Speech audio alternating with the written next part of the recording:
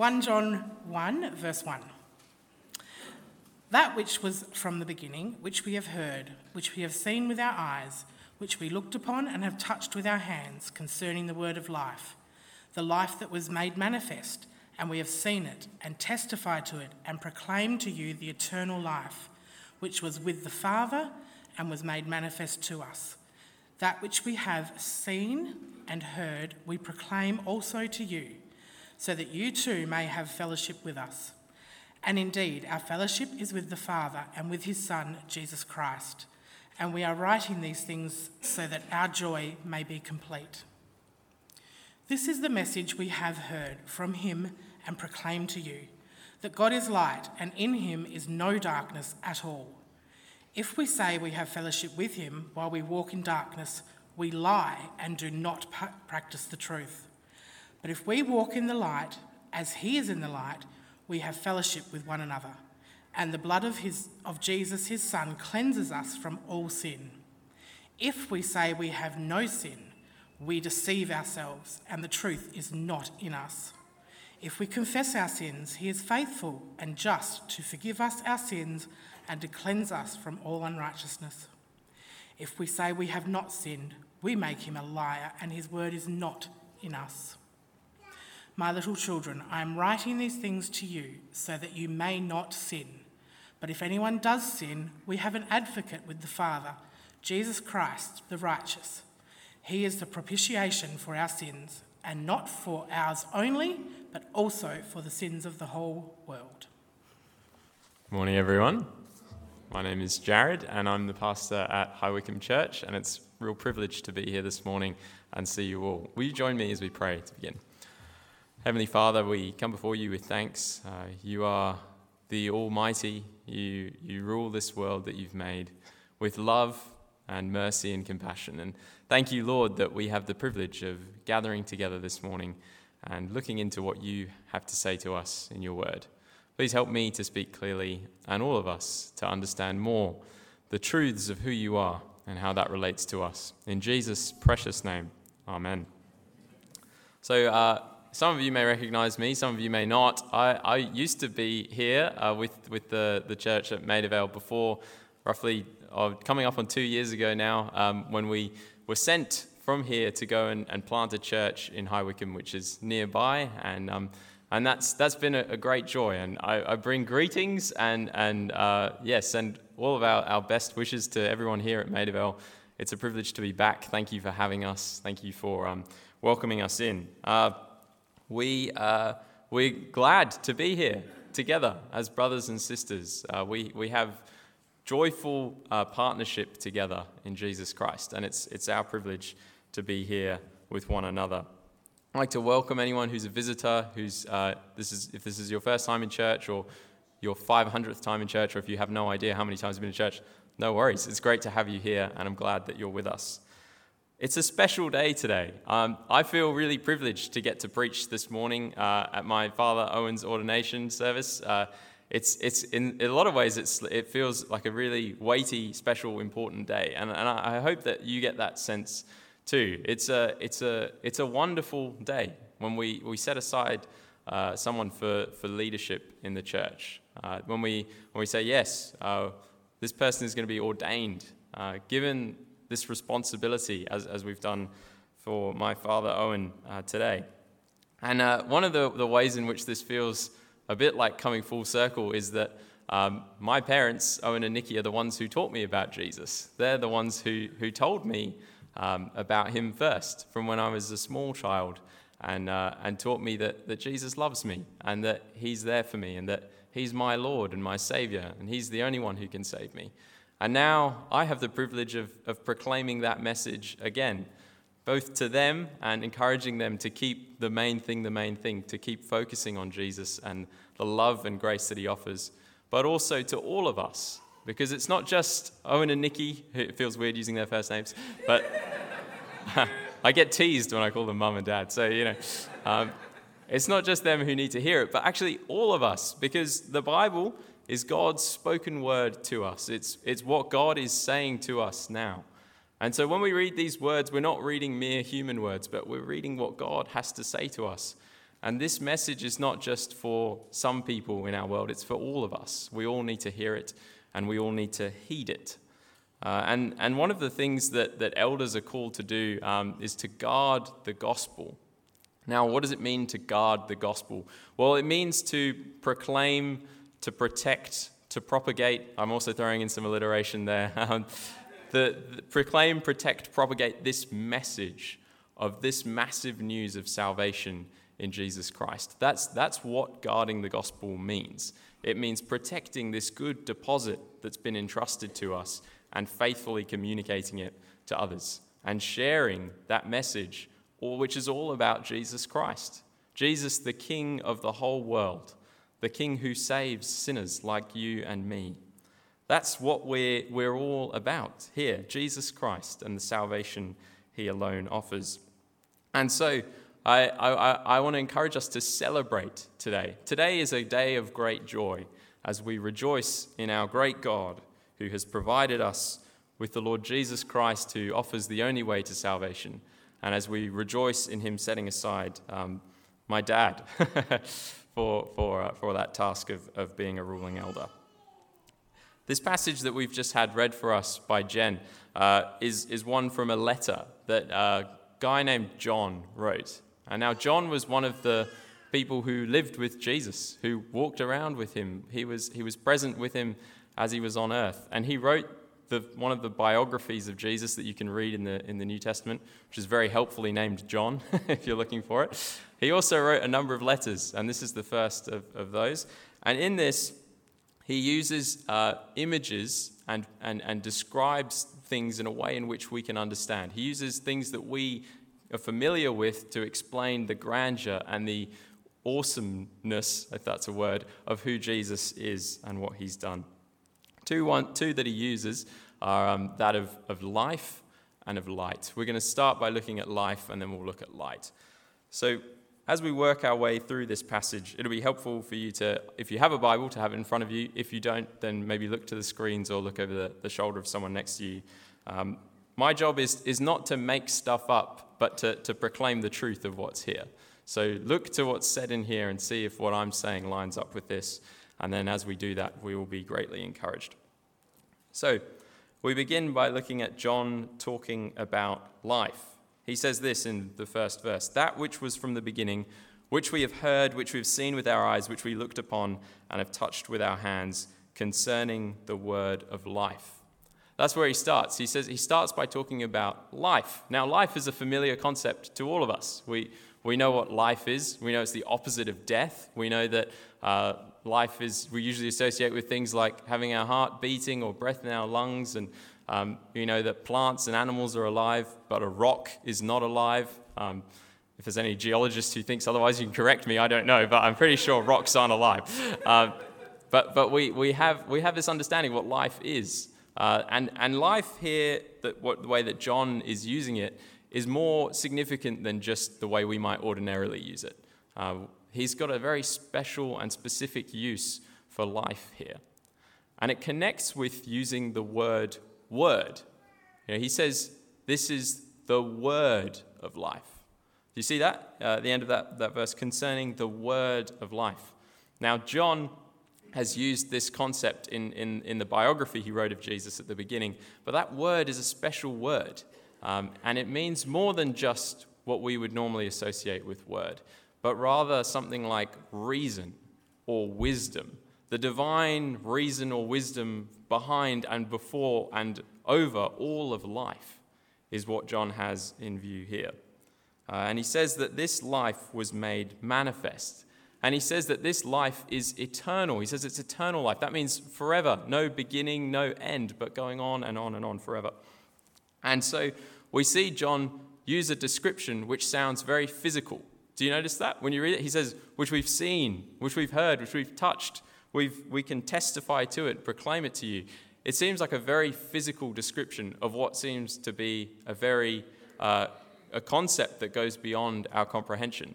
I mean, you know, we talk about, you know, if you go for a walk and you see a tree, you know, you can see the tree, you can touch the tree. But we don't normally go for a walk and say, I see the reason behind all life, and I can see it and touch it and hear it. We don't. That's not our normal everyday experience. That seems to be, the divine reason and wisdom behind all of life is a concept that goes beyond our comprehension, and we wouldn't normally think to describe it in terms like this. So what does he have in view here? Well, do you see that he says this word of life was made manifest? Do you see that? And he says that a few times. It was made manifest, made known, revealed, shown to us. And he's telling us that this life is not just a concept, but a person. This life is not merely a concept, but a person, the person of Jesus Christ. Not just any person, but Jesus himself. You see, John and the other disciples, they spent years with Jesus. They lived their lives with the one who is life. They walked with him, they talked with him, they heard him speak, they ate with him, they went on journeys with him, they knew him personally. And so these followers of Jesus, they lived their lives with the one who is life. And because he's eternal, not only did they know him back then, but they know him for all eternity now. And they've seen this life personified in Christ Jesus. They've witnessed his compassion, his loving kindness, his miraculous power, his grace, his goodness. And they proclaim this life. He says, we proclaim this life. And how do they proclaim this life? They proclaim Jesus. That's how. Jesus, who is God the Son, one with God the Father and God the Holy Spirit for all eternity. He is the word of life. He is the eternal one. He is the one who is life. He was made manifest. He came to this earth, he was created, conceived of the Holy Spirit, born of the Virgin Mary. He displayed what true life is really all about.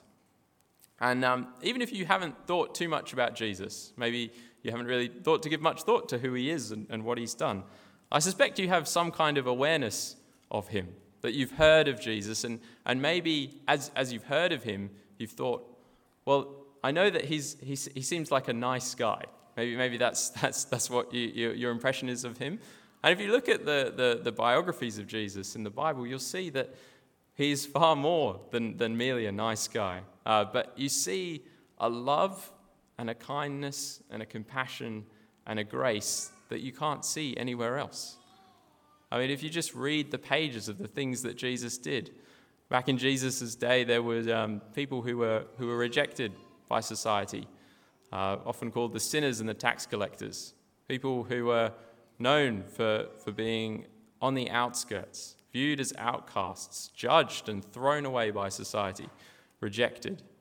People who were people like prostitutes and people who were tax collectors, and they were judged harshly. And the religious people of the day, the religious elite, didn't want anything to do with those people. But you know what Jesus does? He goes and eats with them. He shares a meal with those people, such that he's even getting scorned for hanging out with those people. And people are like, does he know the kinds of people he's hanging out with? And yes, he does. And he loves them. He doesn't condone any wrongdoing, but he loves us. And he's present with us, even those who are rejected by society. You know, Jesus didn't come to save those who think they've already got it together. Jesus came to save those who are lost. And that's the awesome love and grace that we see in action. This life that John is talking about brings fellowship. Did you see that? And yeah, we had a laugh at Bible study. Fellowship doesn't just mean, morning tea after church. That is fellowship. I don't want to deny that. But it's more than that. There's an intimacy of the relationship. That's what fellowship is getting at. It's a very personal, intimate relationship. And John says that personal intimacy, he and the others who were eyewitnesses of Jesus and what he was doing, is shared not only by John and the other eyewitnesses, but all those who came after who believe in Jesus. He says that there's a unity there. There's a relationship, a fellowship. And if you think about it, it's pretty similar in some ways to us. We're in High Wycombe, you guys are in Maida Vale, but we have a fellowship and a unity. But do you notice that the fellowship and the unity doesn't only go on a horizontal person-to-person dimension, it goes on another dimension. Have a look at verse 3, towards the end. And indeed, our fellowship is with the Father and with his Son, Jesus Christ. You see that? The fellowship that God is offering to us in Jesus is not merely one with one another, but with himself, with God himself. A relationship, a personal, intimate relationship with the one who made us and who loves us and who gave everything for us. You see, this is massive news. And when we look at what John describes it as, he says that it leads to total joy. And I think if you like me and you've chatted to people around the place, you may have picked up that a lot of people believe that there's some kind of higher power, that people generally think that we're not here by accident, that, there's something or someone behind everything. I think what a lot of people don't realize is that knowing him brings the greatest joy that we could ever find. I think we can tend to think of, if we're thinking just in a worldly way, we can think of God as a killjoy who wants to suck all of the fun out of life and not give us the good things. And that couldn't be further from the truth. God is the God who brings us ultimate joy. He doesn't withhold from us. No, he gives us a relationship with him and a relationship with brothers and sisters, adopting us into his family. And it makes sense that would be where we would find our greatest joy, doesn't it? When you think about God made us, he shaped us, he fashioned us in his image. Where are we going to find our greatest joy? It's not going to be in the things of the world. The Bible tells us that God has set eternity in our hearts. That is to say, he's put a longing for forever in each and every one of our hearts. And if you try and satisfy a longing for forever with what is only temporary, it just won't do. I'll give you an example. I like watches, I like various other things, and sometimes, you save up for a watch, in my case, or maybe it's something else for you, and you go, all right, now I've got it. Bought the watch, it's fantastic, it's excellent. I'm not even wearing a watch right now. Don't worry, there's a clock in front of me, I can see how long I'm talking for. But you think, okay, as soon as I get this, then I will be satisfied. Then I will find my greatest joy, and it will all be okay, and I'll be able to move on. How quickly, though, do I go from buying a new watch to looking for another one?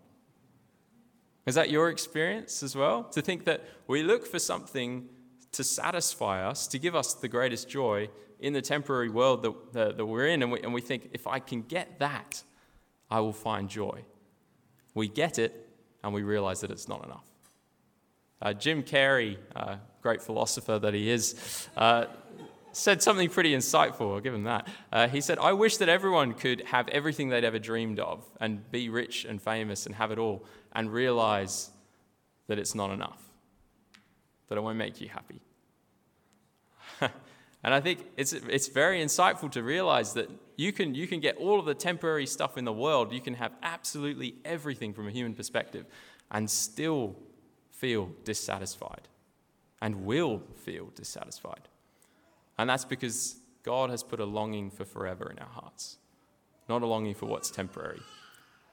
And a longing for what's forever is not going to be satisfied by stuff here and now, but by Jesus Christ, the one who is life, the one who gives eternal life. Only he can satisfy. Only he can give us what goes beyond the life that we have here. And that's life. So don't miss out. Don't reject the most amazing gift on offer of life and fellowship with Jesus Christ. Well, how do you accept that gift? How do you receive him?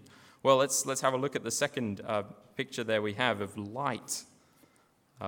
Before we do that, he says in verse 5, he says, "This is the message we have heard from him and proclaim to you." And we spoke earlier of how this is the gospel, the massive news of Jesus Christ. This is the message that Owen is to protect and proclaim and propagate, along with each and every one of us. And so, this massive news brings life, and this massive news uses the imagery of light and darkness. Now, light and darkness are concepts that are familiar to us. So, if you think about, I remember one time Kelcher and I took our 3-month-old at the time, Florence, on a trip to Adelaide, and we were in this hotel, and we had these block-out blinds there, which we don't have in our house, and they are amazing. Like the light was gone. Like it was the daytime, but it was dark. And so why I mention that is you can see that light and darkness don't really go together. If I were to light a candle in that room, it would no longer be dark. Or if I were to open the blinds or turn the lights on, it would no longer be dark. Similarly, if it was light and I closed the blinds, it would be dark. If you go underground and it's really dark down there and you turn all the lights off, you can't see anything and it's dark. But if you light a match, all of a sudden the darkness is gone and the light is there. They don't coexist well. They don't go together like they don't fit in the same place at the same time. And so light gives to mind the radiance, and whereas darkness is the idea of things being cloaked and hidden.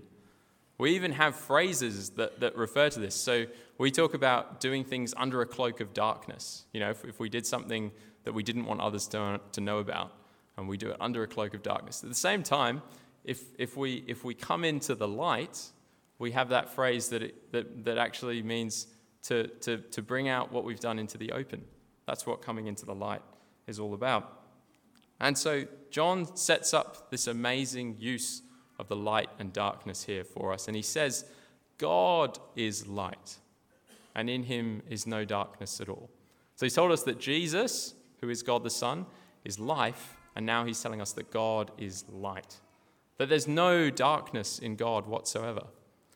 And as we know, light and dark, they don't go well together, and so one will necessarily overcome the other.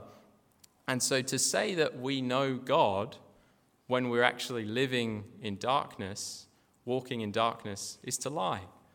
Because if you were walking in the light, you couldn't be in darkness. If you were walking with God, you couldn't be in darkness. And if you are walking in darkness, you can't be with God. And he draws out this contrast of walking in darkness and walking in light. And walking in darkness means to be turning our backs on God and doing things our way. There's a number of ways the Bible uses to describe this, and it basically says that it's a universal human condition where we find ourselves by nature. It says that if there's a line, we cross the line. If God says don't do that, we do that. If he says do this, if there's a mark, we miss it. We don't do it. And if there are rules, we bend the rules to try and fit ourselves. I know that I can think of countless examples in my life of doing those three different things. And so our natural state is in the darkness. What we need is to be in the light. And that can only be accomplished by the one who is light, God himself, who shines his light on us and exposes us. And we think, oh no. The idea of being exposed and being seen for who I am and all of the wrong and all of the selfishness and all the things that I've done feels daunting and scary. But look at what God says happens when you come into the light. He says, if we confess our sins, he is faithful and just to forgive us our sins and to cleanse us from all unrighteousness. See, we might be tending to think, if we come into the light, we will just be condemned. But the contrary is true. If we hide out in the darkness, we will be condemned. If we come into the light, we'll be forgiven. You see, he's saying here that if we say that we have not sinned in verse 10, we make him a liar and his word is not in us. What he's saying there is, if we say that we're perfect and that we've never stumbled, then we're actually not telling the truth. And if we're not telling the truth, we're in the dark. Now, when I meet people, I haven't met many people who told me they've lived a perfect life. Pete and I, he's sitting in the front here, we met a guy outside Coles one time who's 80, and he told us, I'm perfect. And we were like, wow, how do we, trying to talk to him about that and ask him, I think he admitted that he'd told lies and various other things, but he nevertheless thought that he was perfect. He genuinely thought, God's going to look at me and think, great, this guy's all good, come on in. He thought, man, I'm perfect, I've got no sin. It's not a very honest thing to say, is it? If I asked who's ever told a lie, and most of us put up our hands, anyone who hasn't put up their hand, would be lying, so then we could all put up our hands. It's I think one of the ways I find it helpful to think about is to look to Jesus. Because Jesus is life and he is light. He's the light of the world. You look at Jesus and you see, what is Jesus like? Selfless. What am I like? So often selfish. What is Jesus like? Loving. What am I like? I can so often be angry and unkind. When Jesus is kind, when Jesus is gracious and compassionate and merciful, and he goes out of his way to do what's best for others, and I can so often go out of my way to do what's best for me. And I suspect that that's true for all of us. As we look to what God has said here, he says that if we say we haven't sinned, if we say we're perfect, if we say, actually, I measure up to Jesus' perfection, we're lying. It's not true. And so that puts us in a very confronting position, because before the perfect God, we ought to be condemned. But there's hope on offer to us in Jesus Christ. You see, Jesus is the light of the world. He is the word of life, and he alone offers us forgiveness and mercy and compassion, such that we who naturally are in darkness have the light of Christ shone on us and can be forgiven. You see, he says, like we read just now, if we confess our sins, he's faithful and just to forgive us our sins and to cleanse us from all unrighteousness. He's saying that if we bring out our past and our present and everything into the light, and we say, Lord, you are perfect, you are light. By nature, I'm in the dark. I come into the light and I say, Lord, I've sinned. Have mercy on me. What does he do? He says he's faithful. That means he's trustworthy. He's true. You can rely on him. He's just. That means he's fair. And he will forgive us and wash us clean by the blood of Jesus. How does that work? Because you think about it. If God is perfect and he's going to judge us in accordance with a perfect standard, and we're all sinners and people who've rebelled against him, how can it be fair for this God to judge us as righteous? How can he look at us and say, so if we take my life as, for example, I've sinned in many ways. How can God look at Jared, who by nature is in the dark, and go, I'm being fair to forgive him? That stretches our minds, doesn't it? To think, how can he be fair in forgiving us? Because surely to do what is fair would be just to judge all of us. Well, he is fair because Jesus, who is the word of life, died for us. And because Jesus, who is the light of the world, took on our darkness. You see, that's the crux of Christianity, is the truth that Jesus, who is God himself, came down to this earth to live the perfect life we couldn't live, and then to die the death we couldn't die on that cross to save us from the death that we deserve. That's at the crux, at the heart of what we as Christians believe and know to be true because of his revelation to us.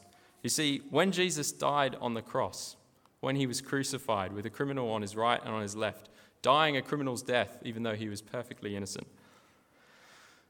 he is there, and as he's on that cross, something happens from midday to 3 p.m. From the time when the sun is the highest in the sky to when it's the hottest part of the day, something happens. The sun was eclipsed, and darkness covered the whole land. And that shows us something. It's not an accident, not some cosmic accident, but the reality that Jesus on that cross the light of the world, was bearing our darkness in our place. And that's the beauty of the gospel. That's the beauty of the message of Jesus Christ, is that the one who is life was sentenced to death to bring us eternal life. The one who is light took on all of our darkness to bring us into the light. And so he tells us that we the readers, he tells us, I'm telling you this so that you may not sin, but if you do sin, we have an advocate. That is someone who intercedes for us, and that's who Jesus is. And he says that Jesus is the propitiation of our sins. Now, it's a big word, and it's an important word, and it means the sacrifice who takes the wrath of God in our place. And that's how God is fair. Because Jesus has already paid for our sin, for all who believe in him and put our trust in him. And he can do that because he is the life, the word of life, and he is the light of the world. So as we look back on what we've seen this morning, we see that Jesus, he is the one who alone can offer us eternal life, because he is the eternal life. And he's the one who alone can bring us into the light, because he is the light. And so don't settle for less with what the world offers you. No, come to the one who offers the greatest and complete joy, Jesus. And don't choose death and darkness. Choose life and light. Choose Jesus. Come to him. Put your trust in him. This is the message my parents passed on to me, and it's the message that I preach today, and that we all are united by. You see, if we take a step back and we think, it's pretty simple. God is perfect. We're not. Jesus is. And because Jesus died on that cross and rose again, we can be seen to be perfect in the sight of God, because Jesus took the death we deserved and has given us life and righteousness. So I urge you today, come to him, put your trust in him, find the greatest joy, and find true life in the one who is life. Come into the light. Don't hide in the darkness. We might feel safer hiding in the darkness, but the reality is true safety and true joy is found in coming into the light, admitting to God, I'm a sinner, have mercy on me. We're going to pray like that now, so please join me. Lord, we're sinners. Naturally, we walk in darkness. We pray that you would have mercy on us. Forgive us for our rebellion against you. Work in our hearts, Lord, to help us see how we don't measure up to the perfection of Jesus. Help us to be honest, Lord, and to come to you in confession of our sin and turning towards Jesus, who alone can help us. We turn to you, we trust you, we praise you. In Jesus' name, amen.